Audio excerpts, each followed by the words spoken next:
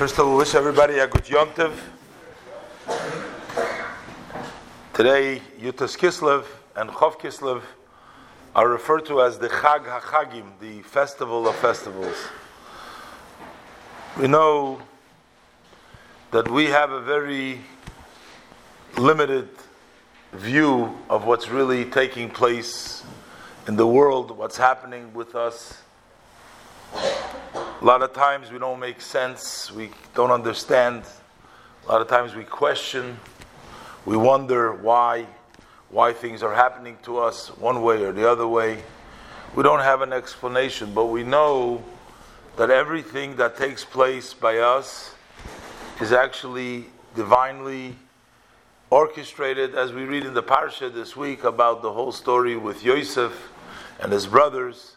And it seems like a story that has a lot of pieces that are unknown, we can't understand and we can't make sense of it, but at the end we know that this was orchestrated by HaKadosh Baruch Hu in order to get Yaakov Avinu to Mitzrayim, and in order to get the Jewish people in Mitzrayim eventually to lead them to Eretz Yisrael. This was part of the process.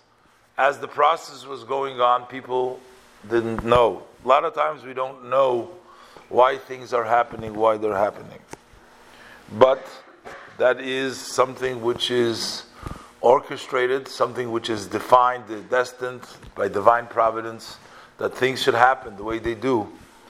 In the case of the Alter Rebbe Shneir Zalman, the founder of Hasidus, his work consisted of disseminating the teaching of the Baal Shem Tov. He was a student of the Maggid of Mezrich, who was a student, a follower of the Baal Shem Tov. And at that particular time, there was many who opposed the teachings of the Baal Shem Tov, and many who opposed the Alter Rebbe for standing up and trying to continue and to articulate and to spread the teaching of the Baal Shem Tov. The situation was very, very difficult. The unfortunate situation was that brother against brother. There were a lot of great rabbis and scholars, distinguished people who did not see things the way the Alter Rebbe saw, the way the Hasidim saw, and they went out against, they opposed them. And it deteriorated in some level that people went to the government and they slandered the Alter Rebbe with all kinds of accusations that he is doing things against this government, against the Tsar, against the ideas, and they succeeded in having the Alter Rebbe arrested. So that was something that took place over here in this world, and of course the Alter Rebbe was clean. As of the end, he was vindicated of all of the accusations, whatever they accused him of. But in the meantime, he went through a very difficult time.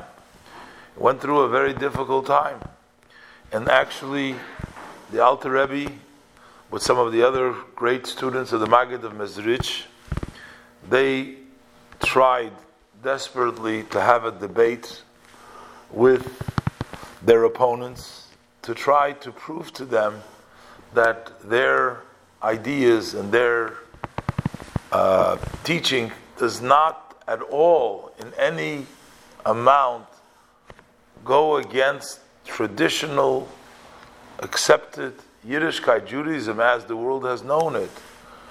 But unfortunately, it wasn't meant to be. They were not given the opportunity to be able to meet with the leadership and to be able to discuss this. The Jewish leadership wanted very much for that debate, for that meeting, because it wasn't healthy for anybody. The split in the Jewish community wasn't something which was good, because this just made and wedged the people further apart. It took them further apart. And the Alter Rebbe was in prison. While the Alter Rebbe was in prison, he was visited by the Magid, his teacher, and his teacher's teacher, the Baal Shem Tov. And the Baal Shem Tov asked them, of course they visited him from the world of truth, they weren't physically, they had passed on for many years before that.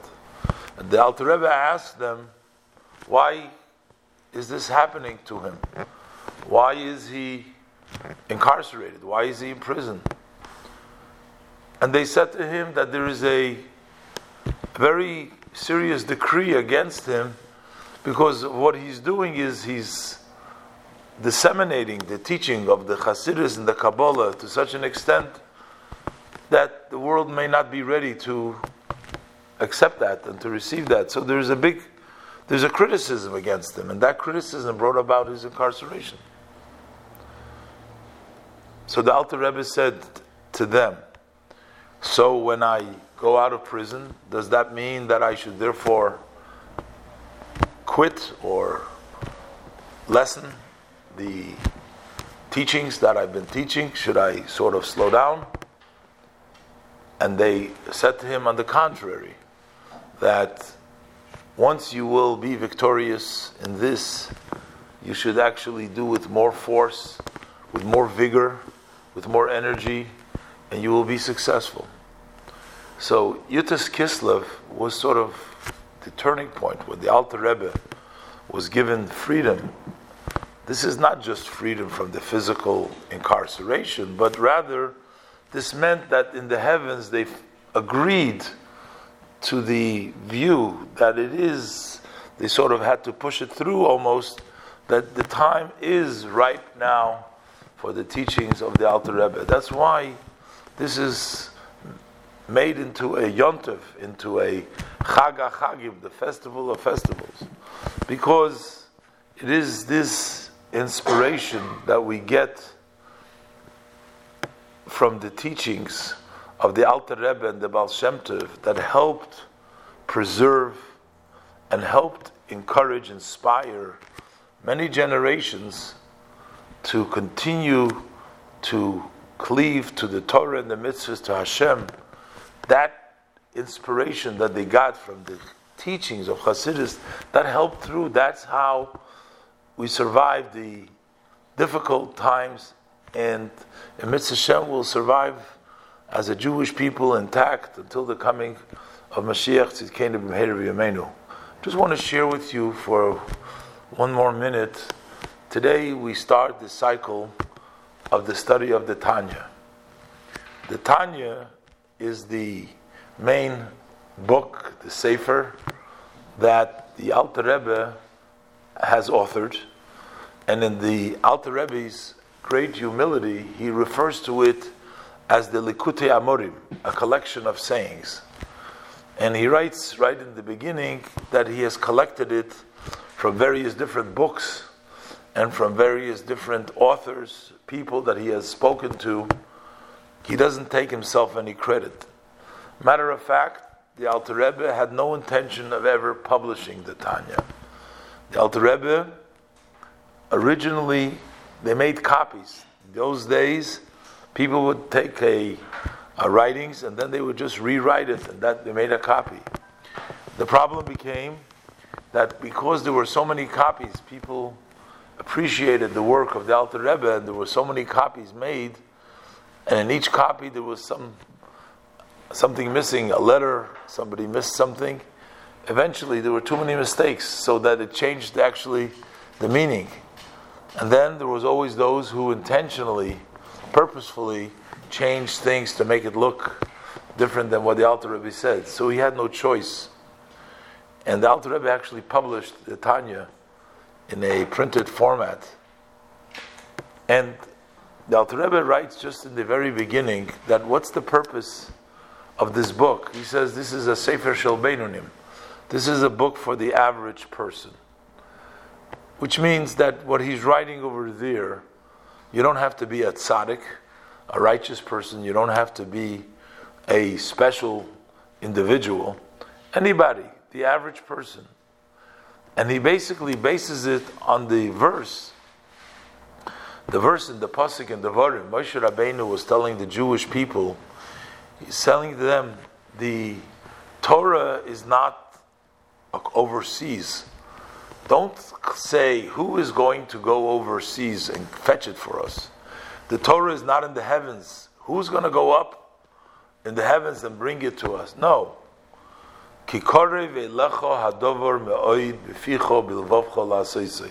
It is very close to you. But it doesn't just say that it's very close to you.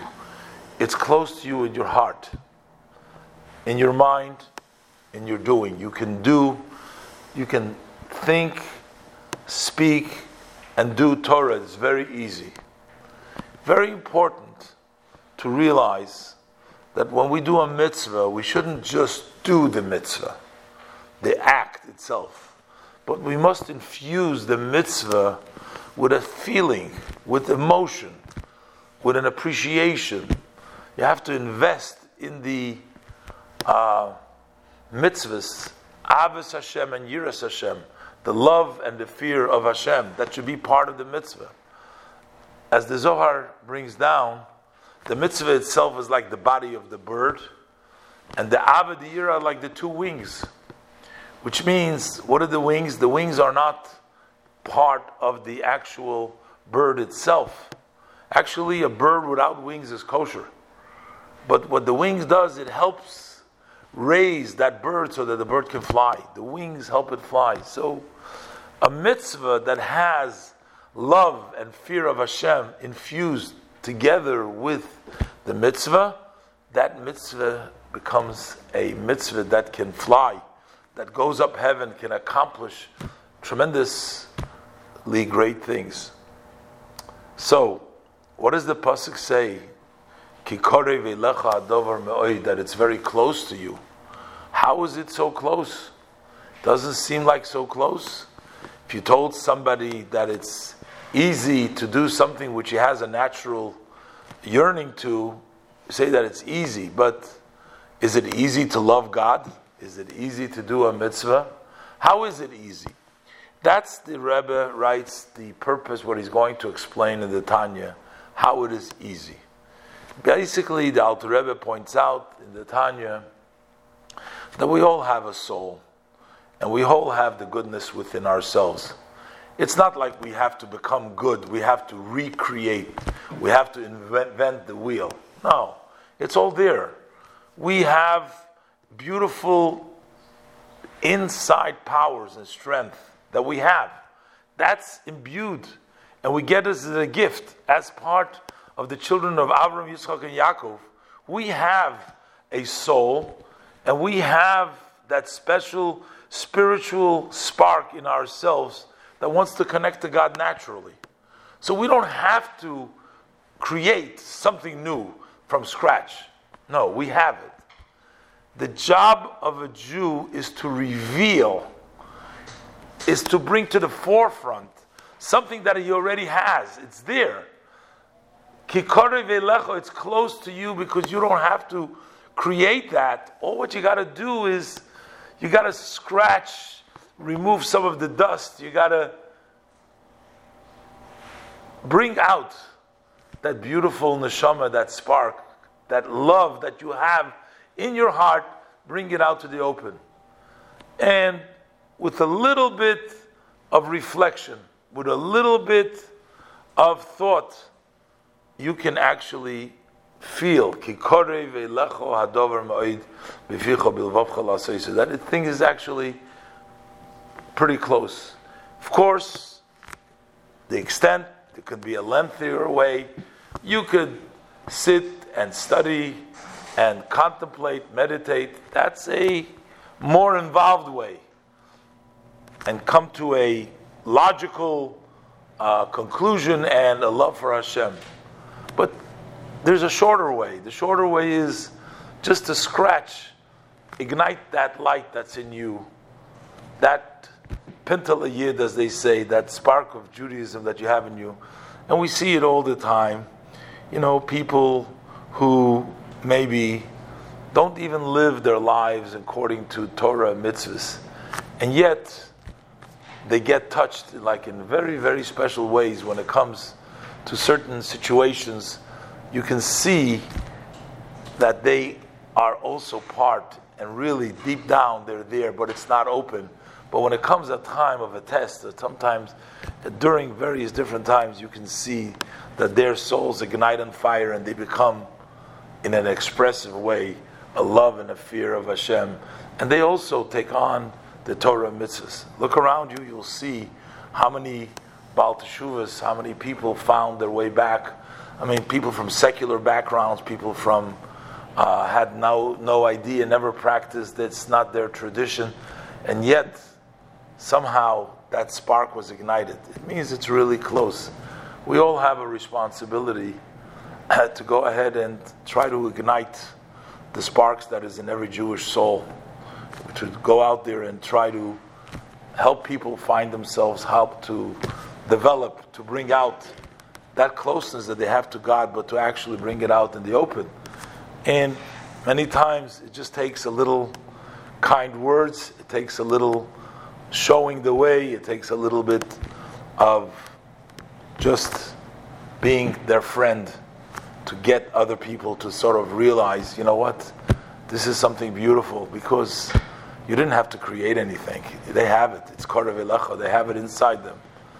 And Hashem should help that with this festival of Yutas Kislev, when we saw the redemption express itself in such a powerful way, that we should experience our own redemption, because we also have little things that worry us, that don't allow us to go out of our own little incarceration. We should experience freedom, and we should serve Hashem with love and with fear, and Hashem will reward us and bring us Mashiach Tzidkenu Meher B'Yameinu. Yudah.